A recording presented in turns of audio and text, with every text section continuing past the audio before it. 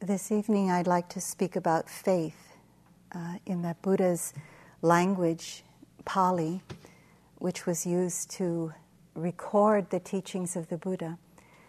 This word is saddha, faith, to place one's heart upon.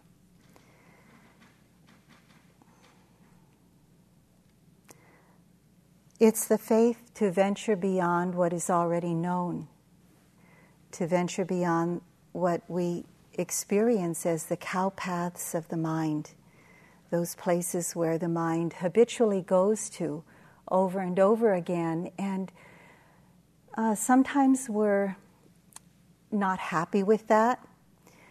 We see that that's happening. Sometimes we're not even aware that that's happening. We just get caught in those places, these cow paths of the mind. The faith to come into the present moment with courage, with a deep trust that there in the present moment will open to what needs to be open to, so we can venture beyond what is known, so we can open to what needs to be open to, so that the direction of our spiritual path will bring us to greater happiness, to greater peace.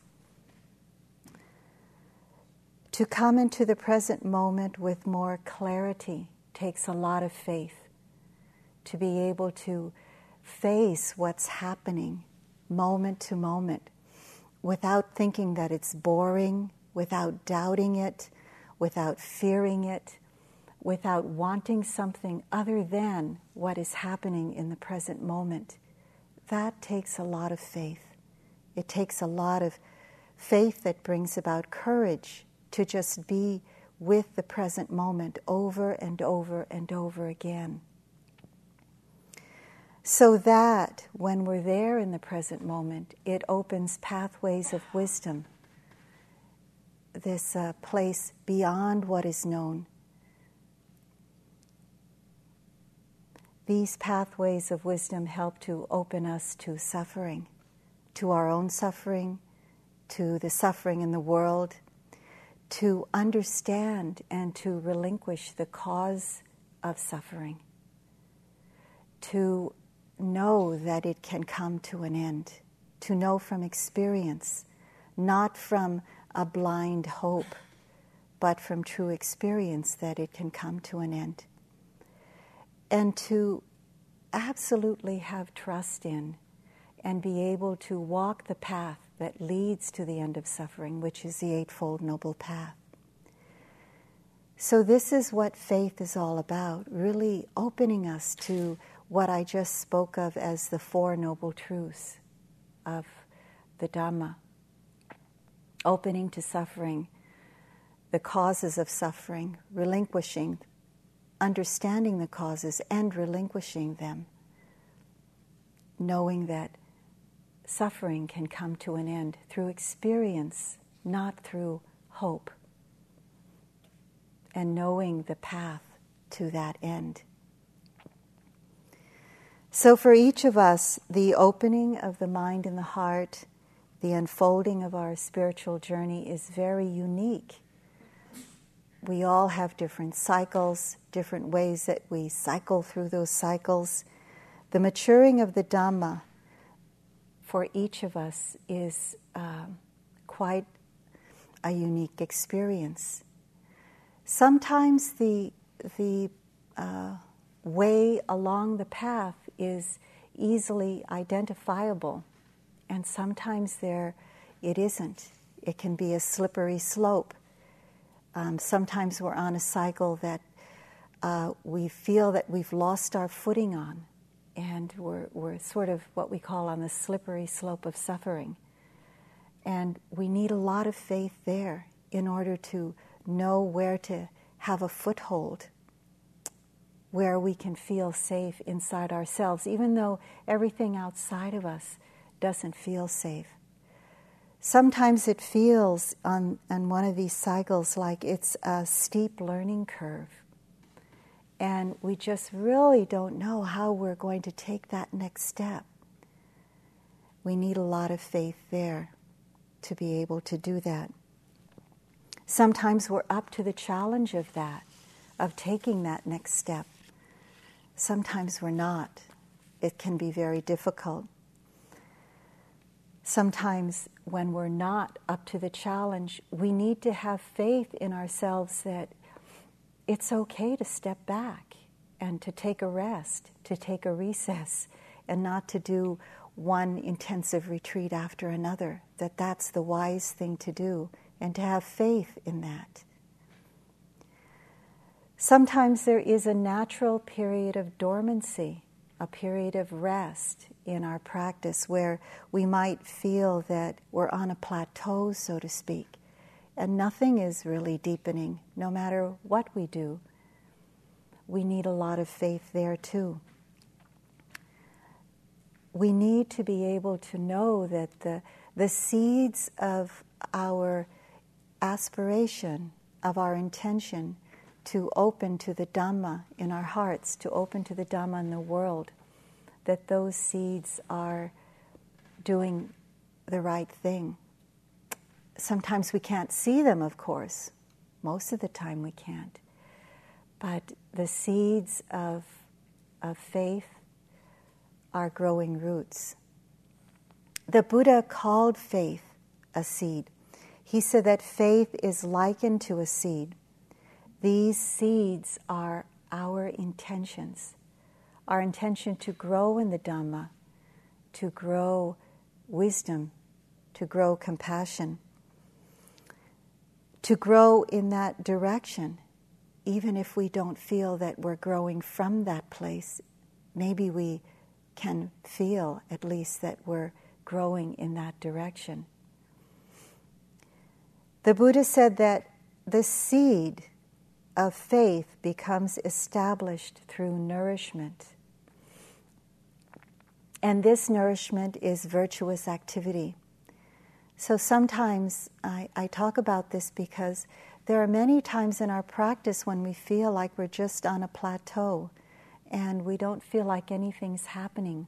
We can't see the seeds underneath in the darkness growing. But we can still do our work, the work of helping ourselves, helping others in the world. We can continue to do our practice, the seeds of doing good. For ourselves, it may mean that we continue to practice. We continue to do our intensive retreats like this. We continue to do our daily practice. We continue to do no harm in the world and to do good in the world, to help as much as we can. The Buddha said that these seeds that grow roots, these roots are the virtuous activity. And these roots take in nutrients.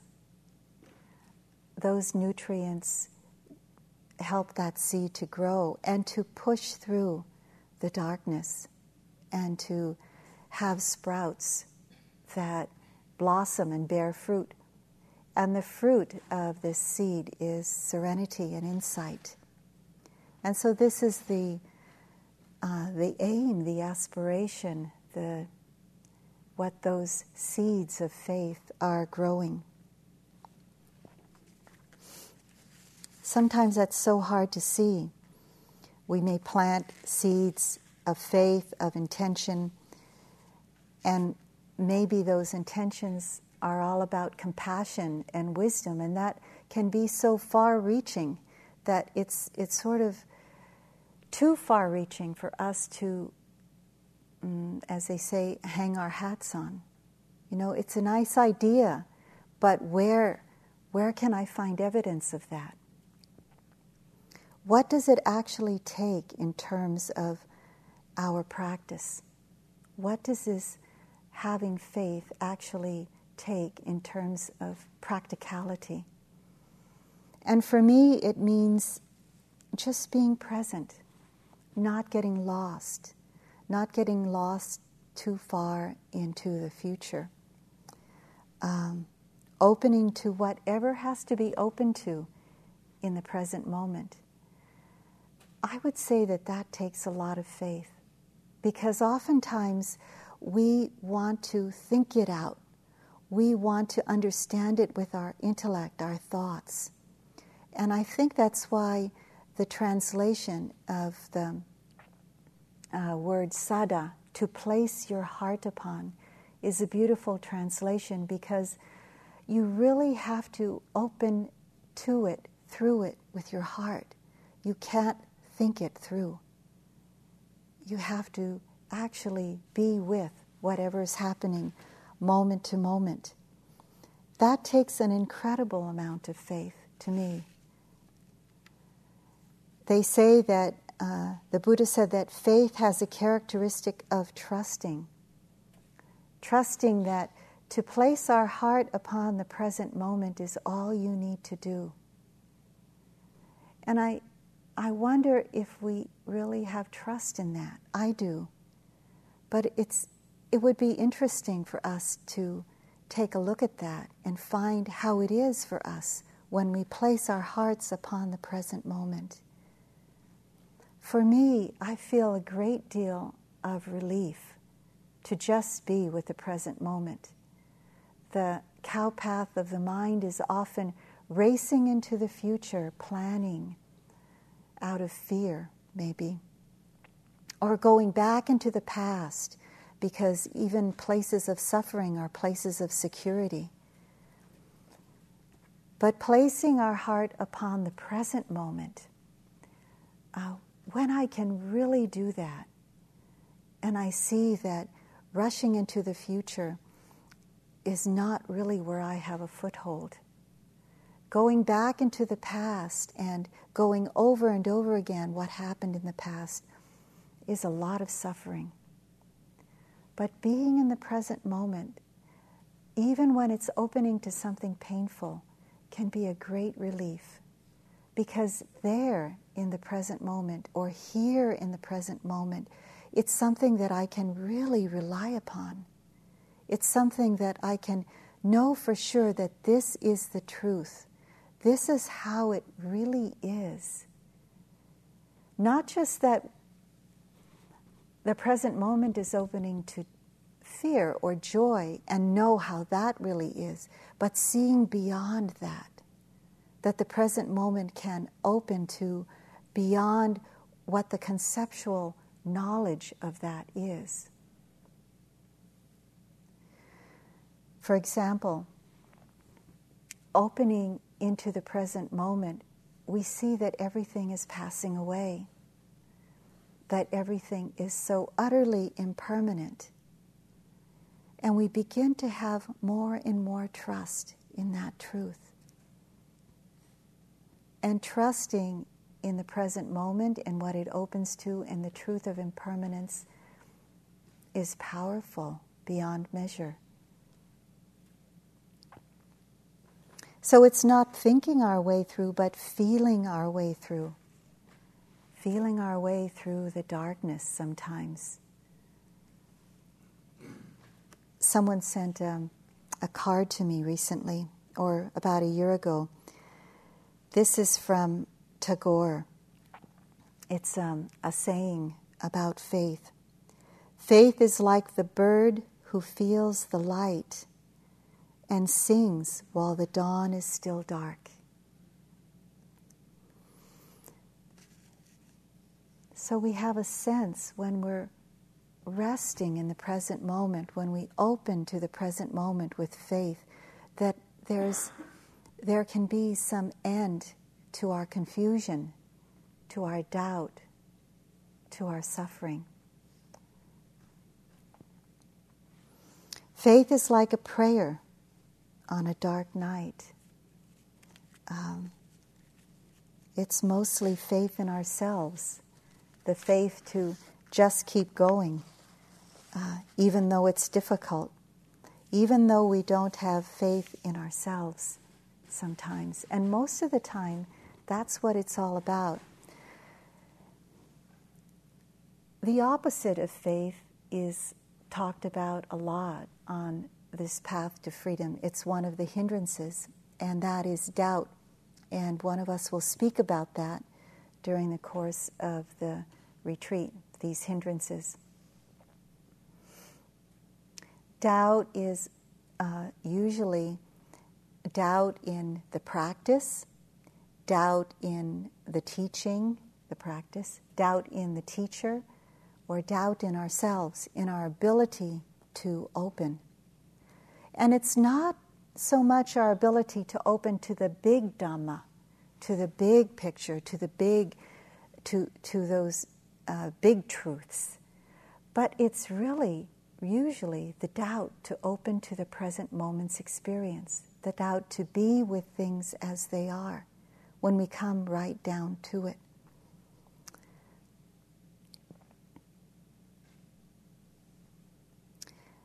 When I take refuge in the Dhamma, in the morning, you do the refuges and the precepts, taking refuge in the Buddha, our capacity for wisdom, for the seed of awakening within us to awaken.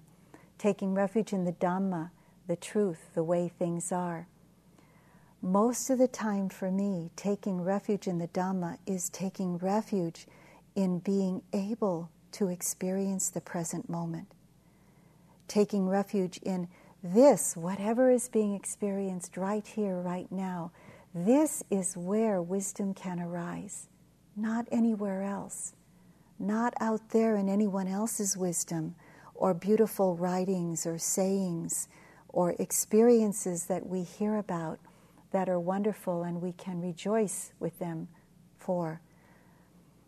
But taking refuge in our own ability to open to whatever is in the present moment for us and to learn from that opening. When I went to practice, one of the recent times I was practicing in Burma, there was something that one of our teachers said to me that stayed with me for a long time up to now. His comment has continued to make a huge difference in the direction of my practice. So when I went there to Burma, he asked me, "What are you here for now?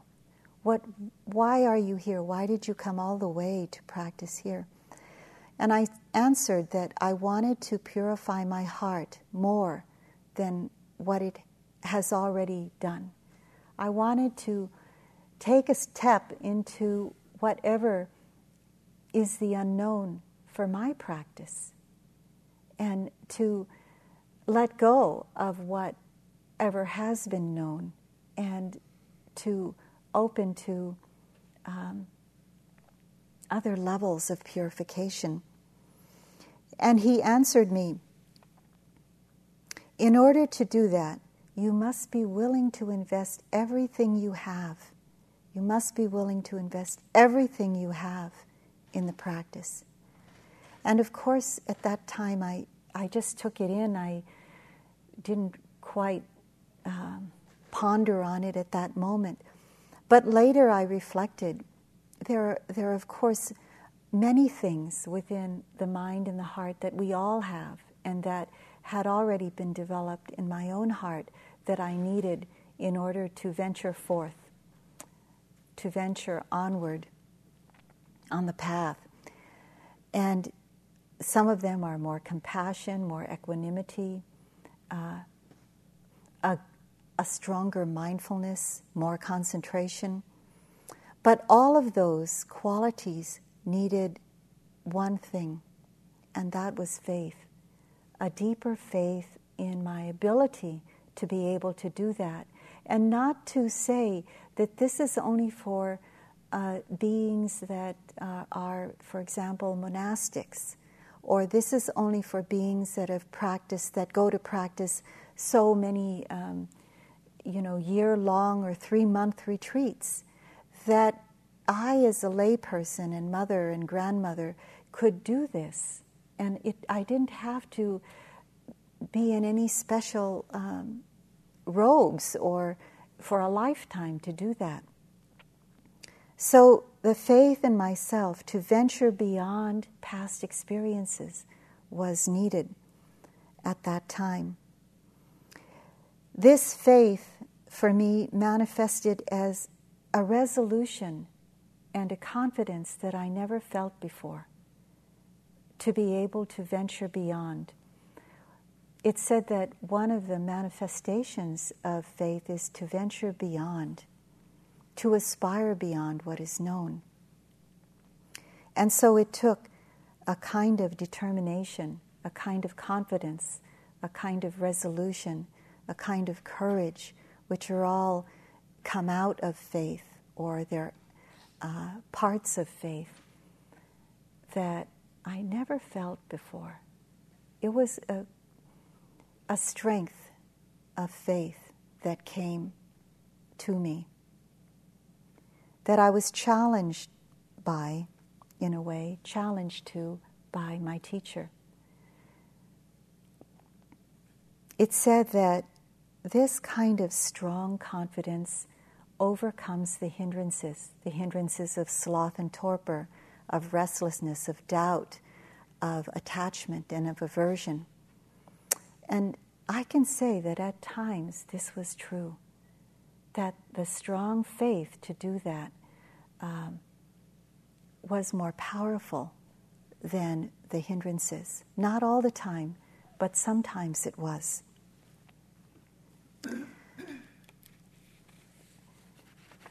This is a poem by David White, a poet and author from the Northwest. I want to write about faith, about the way the moon rises over cold snow night after night, faithful even as it fades from fullness, slowly becoming that last curving and impossible slither of light before the final darkness. I have no faith in myself. I refuse it the smallest entry. Let this then, my small poem, like a new moon, slender and barely open, be the first prayer that opens me to faith. So it was like that for me, and I tell this story, I know, because it's our story, it's our collective story, it's your stories too. So I just don't want it to be about me, but I tell it because I hear your stories and I know that it's about the journey to awakening. Oftentimes we don't have the faith to take another step, to take another breath. We just want to give up. And it's so, so difficult.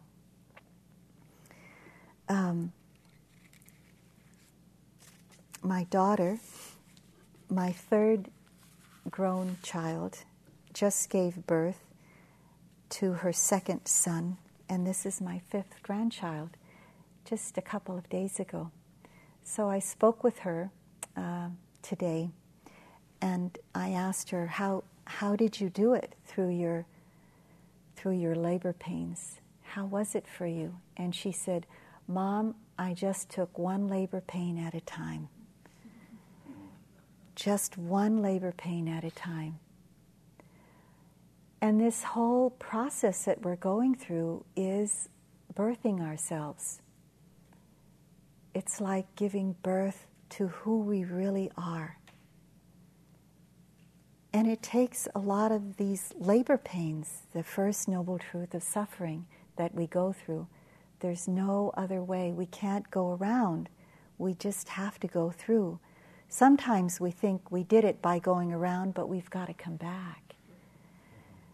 And so this one labor pain at a time, this one breath at a time, is what we need the faith for. It's not those far-reaching, like, I'm going to get up the mountain. It's this next step. Of course, we have to have that vision, that far-reaching vision. But as it said, the first step depends on the last, and the last step depends on the first. It's really just this one moment at a time, one step at a time.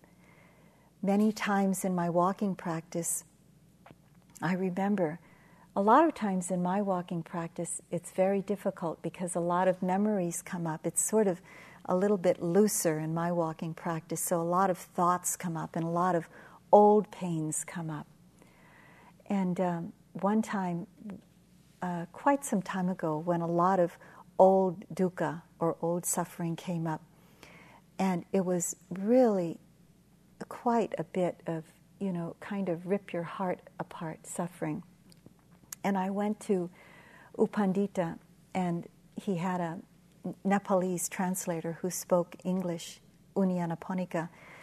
And I was saying what it was like for me to go through in this walking practice and the difficulty that I was going through. And my heart was, there was a lot of emotion at the time. And Unyanaponika stood up and he started pacing a little bit, and he said, "Oh, there's so much suffering in the world. There's so much suffering in the world." And U Pandita didn't quite know what to say. He had said, the countless different ways of admonishing us to be mindful already to me through those months of practice.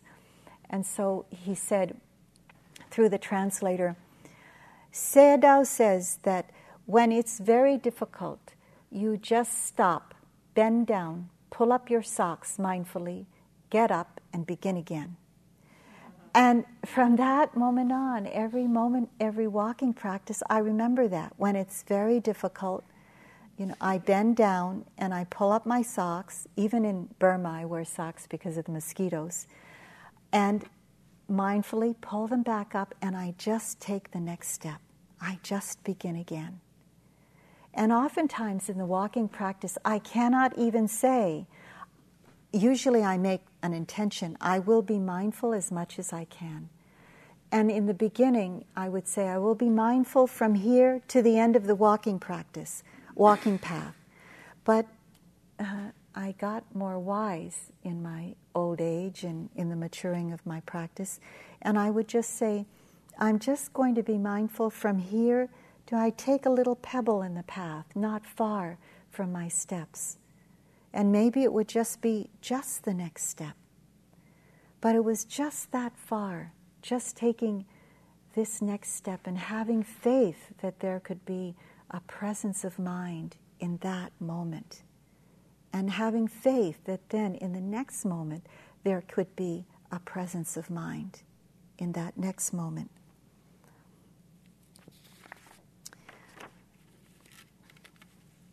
So what are the other qualities that I have found that helps to be present, to have faith in my ability to be present?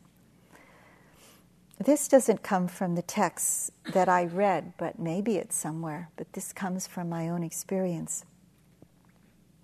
It takes a lot of humility to have faith, to be willing to open to whatever there is to open to, and not have an idea of what it should be like. To be able to open with humility to whatever's there. It may be shame, it may be guilt, it may be resentment, it may be anger that I'm not willing to acknowledge, it may be sadness that I'm not willing to acknowledge. It may be joy that for some people, sometimes for me, is difficult to open to because it hasn't been a regular part of my path. So even joy, difficult to open to. It takes a lot of humility to open to whatever's there. And oftentimes when you see us bowing, sometimes my bow is an act of humility to say to myself, when I'm bending down and I'm bowing down and I'm sort of letting my whole body touch the ground, it's like emptying myself. When I bring my hands, which means bringing my body together and my heart and my mind together, and then I put my forehead to the ground, and it's like I open myself and empty whatever is there and say, I take refuge in the ability to awaken. I take refuge in the Dhamma, whatever is presenting itself now, not being filled with how I think it should be, how it has been for others, how it has been in the past for me, how I want it to be in the future for me. But I empty myself so that I can receive how it is in this present moment, whatever the present moment-to-moment experience may be. So that emptying in that bowing is so important to me. Not anticipating what's going to happen next. I learned this lesson about not anticipating in a very strong way when I was going over my notes about faith, and I came upon one of my old note pages of a Dhamma talk that I hadn't given for a long, long time. And this is when Therese, who is now 24 years old, the youngest daughter, was 14. And she and I took a course together. This was, I forget how they termed it, but there were 2 black belters in our community who gave a course to women about protecting themselves. And model mugging, I think that's what it's called, model mugging. And is that right? Have you ever taken, any of you? You've taken model mugging, okay. In Maui. Oh, we might have been in the same course in Kahului. So my daughter and I were in this course together, and what it's all about is kind of understanding how to protect yourself in greater and greater degrees of danger. And so protecting yourself through your voice, protecting yourself through walking quickly away, protecting yourself through when you're actually attacked, how to respond to the attacker. Well, I could face to some degree when I had to handle myself. And this, what it took for this was, if you can imagine, and I hope I'm not saying anything that triggers, but we had to put on several layers of clothes so that these 2 senseis would attack and take off the clothes so that we really got a sense of how it is. And so in order to kind of be freed from it, you had to fight off the attacker and get yourself off the mat. So it came my turn, and through a series of, I guess it was 3 days or something, 3 or 4 days, I was able to do that through that training. But with my daughter, it was really, really hard to watch her go through it. I went to that course because of my daughter, so that she would learn. And so she was going through all these layers of fear, and I was going through all these layers of fear with her and for her. And so she had her turn, the big turn come up for her, and she was going through all of this. And one sensei was on the mat with her and going through all the moves with her and doing what they had to do to train her to go through her fear, basically. And so I was standing on the side, and I was sweating bullets, and I didn't want to look, and I was crying, and I was saying, I was using all these 4-letter cuss words that I never thought would come out of my mouth, and it was all made up, really, this whole thing. And then one sensei came near, and he said, just as your daughter has to go through moment by moment her fear, she can't anticipate too far ahead. You must go through your own fear, and you can't anticipate too far ahead. Just take one moment of fear at a time. And I looked at him and I said, oh, I'm a Vipassana teacher, like, duh. So that advice really helped me in my own practice along the way. Just not anticipating what it was going to be like, that she was going to fail, so to speak, which of course she didn't. She went through it all and she got off the mat. And this is without the sensei giving up or making it easy for her. And that it was really triumphant for both of us to see that. But it was just a wonderful, wonderful thing to go through, that deep, deep fear in myself of seeing my child go through that, and also to get that advice, not anticipating too far ahead.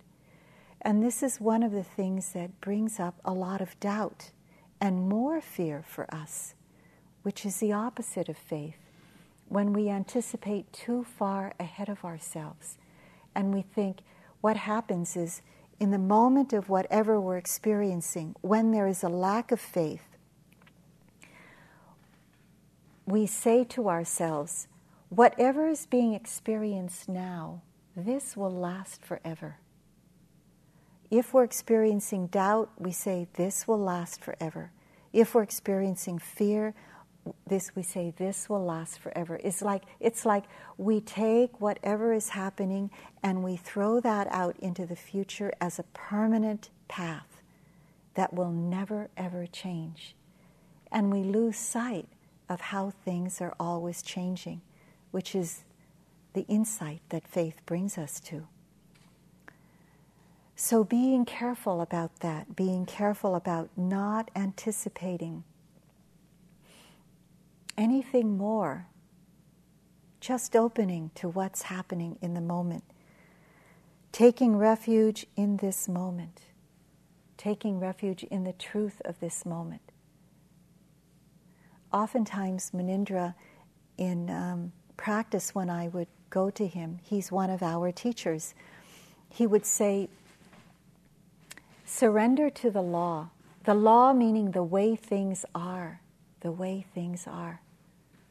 The Dhamma, the law, the way things are in this moment. And I would be resisting it or fighting it or saying, it shouldn't be this way.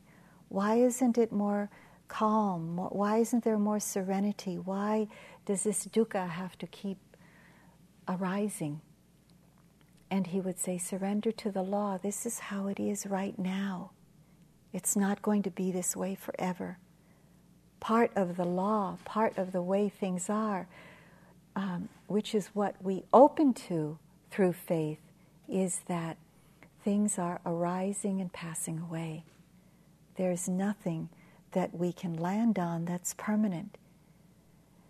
But when we can't see that clearly, when there's delusion, when there's doubt, when there's fear, then that's very bad news. When we can see it clearly, then this is good news. It's said that faith acts as a clarifying crystal. It sees things, it allows us to see things as they are. Or like Suzuki Roshi says, see things as it is. And when we open to that clarifying crystal of faith allows us to open to that, then it becomes a relief.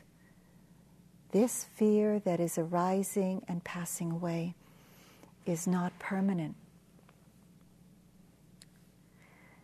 And so we see the spaces between the solidity of that. And we're not trapped there. We're not lost in that delusion.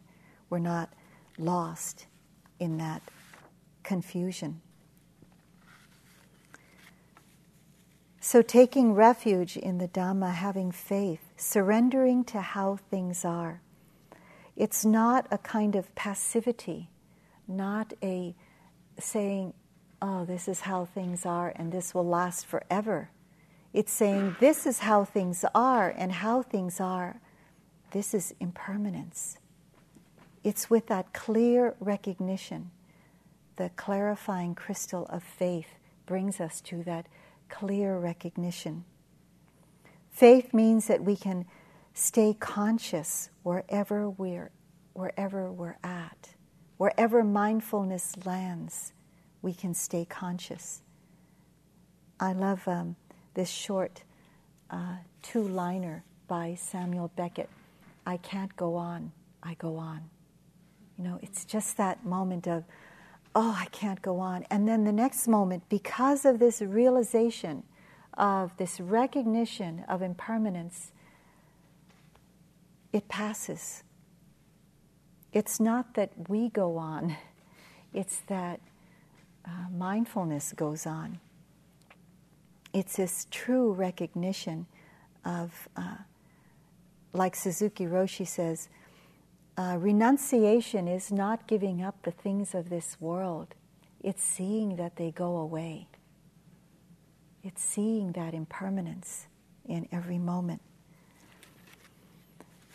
Sometimes when I'm in practice, this last time when I was in Burma, there were some very, very difficult, very extremely challenging times, times of opening to dukkha that was never open to before. Not dukkha so much in the body, but dukkha in the mind. The immensity of it. And being able to let the mind be wide enough to open to the immensity of dukkha, of suffering.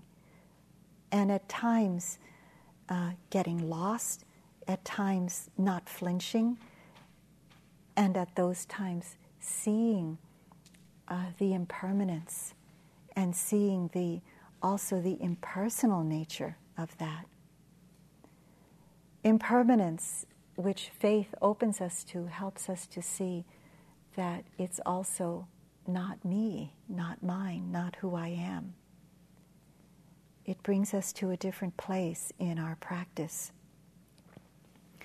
So the places of dukkha where we want to push away from, where it's difficult, where we can open to with faith.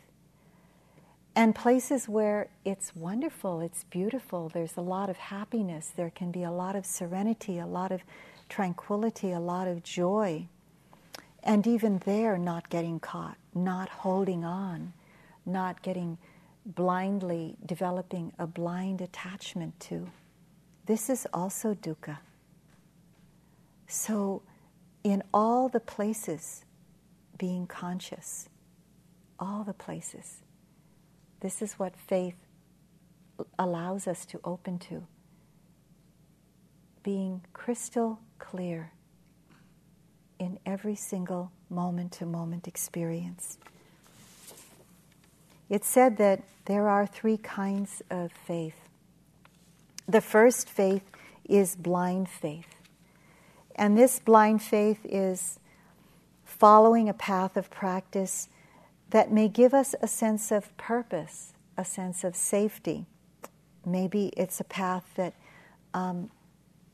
we were born into, or it's a path that maybe our peers at some time have gone into, and so we go into because it's something to investigate and to try out. But we find there that there can be some blind adherence to dogma, to we're taking something in that we don't really believe in, but that we're just following out of the sense that everybody else is following, so I'll follow too. We get a sense at some point that it's not deeply fulfilling. It's not our own, really. It's outside of our hearts in a way. Our hearts are not in it. We don't get a sense of that true understanding of faith where we can really place our hearts upon it. There's a Native American Indian saying that says, "Gazing at the moon, I lose a pearl in my own hands." So it's sort of like gazing at something out there, some kind of brightness or out there that belongs to someone else, but not somehow we're not looking at our own wisdom in our hearts. And then there's bright faith, where, there might be some bright moon that opens us, some kind of experience of nature. There might be a bright, it's called bright faith because there's a kind of a brighter experience. For me, it happened when I was in the Philippines, and I was a very devout Catholic, and many people are in the Philippines, and there was an apparition that many people saw of the Blessed Mother. And this is not something that's unusual in places of faith like that, Christian faith. So it might be unusual to hear of here. But this is something that truly happened for myself and others. So there was this apparition, and in that apparition, that bright faith was something that opened my heart in a different way, and probably many others who were there. One of the questions that was asked of me, which led me to the next step in faith, was not with a kind of human voice, but with a kind of inner voice. I heard a message from this apparition that said, "What are you doing here?" And so that question had many layers for me, and I'm still answering that question. And so that led me into a deeper way of looking at life. This bright faith can be symbolic when we hear others speak of their journeys, of their visions. We may have our own vision. We may have something in nature that opens us. And this is very important because we begin to grow from our own wisdom. We begin to have our own symbols of faith that come out of our own experience. So we begin to have experiential understanding through this bright faith. But it brings us to the kind of faith that the Buddha was actually talking about. When he talked about faith, when he talked about saddha, he talked about verified faith, a kind of faith that we understand through our own experience. We understand who we really are, what this world, this mind and body is made up of. This mind and body, not just of this mind and body called Kamala, but this more collective mind and body called human nature, called the world, called the universe. We come to understand that more deeply. We open to the truth in oneself, the truth of suffering, the truth of the cause of suffering, the truth of the possibility of the end of suffering, knowing the path to the end of suffering. And knowing the path in such a way that we have unshakable doubt about it, that we can walk the path of virtuous activity and virtuous activity in the world, virtuous activity for opening our own hearts in practice. And we begin to understand in a way where we haven't understood before. We begin to aspire or venture beyond what is known to what is unknown. And we have great courage to do that, where we don't have to go in the same cycles and the same cow paths of our mind, where we can open to other terrain and feel that that's part of the path, and we can do that. So this verified faith transforms us from believing that there is someone else or something else that will do it for us. It helps us understand that this is a do-it-yourself job, or a do-it-your-not-self job. We have to do it in our own way, in our own unique unfolding, and face every single moment-to-moment experience with as much faith, balance, courage, resolution, determination, equanimity, and all those qualities which we only can learn by going through what's difficult. So we have faith in our ability to open to the laws of impermanence, the laws of the empty nature of all reality, the laws of suffering. And we begin to see beyond that. We begin to experience a path that leads beyond suffering. As we open with wisdom, which faith brings us to, that wisdom doesn't go beyond suffering in such a way that we leave behind the suffering, but we stay close to it with the compassion that comes from wisdom, with our ability to, sometimes we stay with it with an open heart of compassion, and sometimes we stay with it understanding emptiness, impermanence. We begin to let go more easily. So faith is like in a way we can say that faith is like a spiritual compass.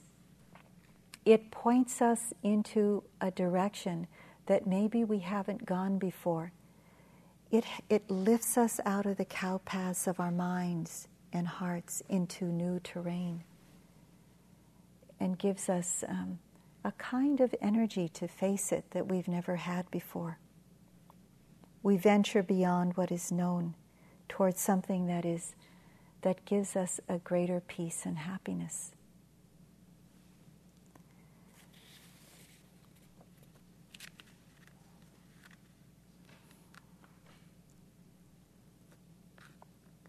So I'd like to end with this saying from the Buddha, this passage from the Samyutta Nikaya, the connected discourses of the Buddha. And it's about the direction of faith. And the Buddha said, bhikkhus, or meditators, forms are impermanent, changing, becoming otherwise. Odors are impermanent, changing, becoming otherwise. Tastes are impermanent, changing, becoming otherwise. Tactile objects are impermanent, changing, becoming otherwise.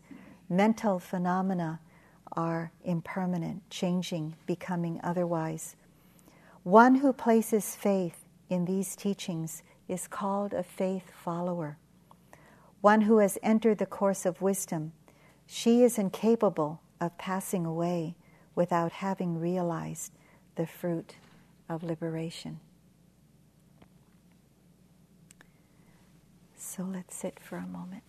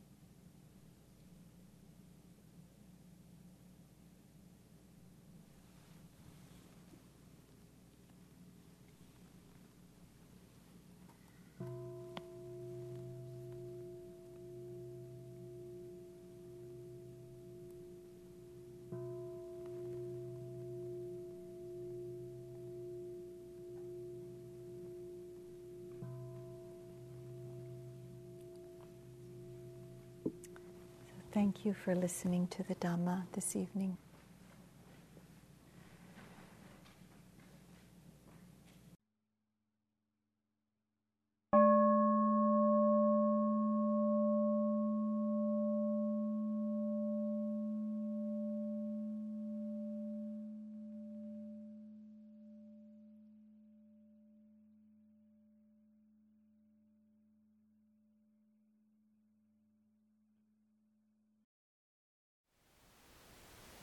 Thank you for listening.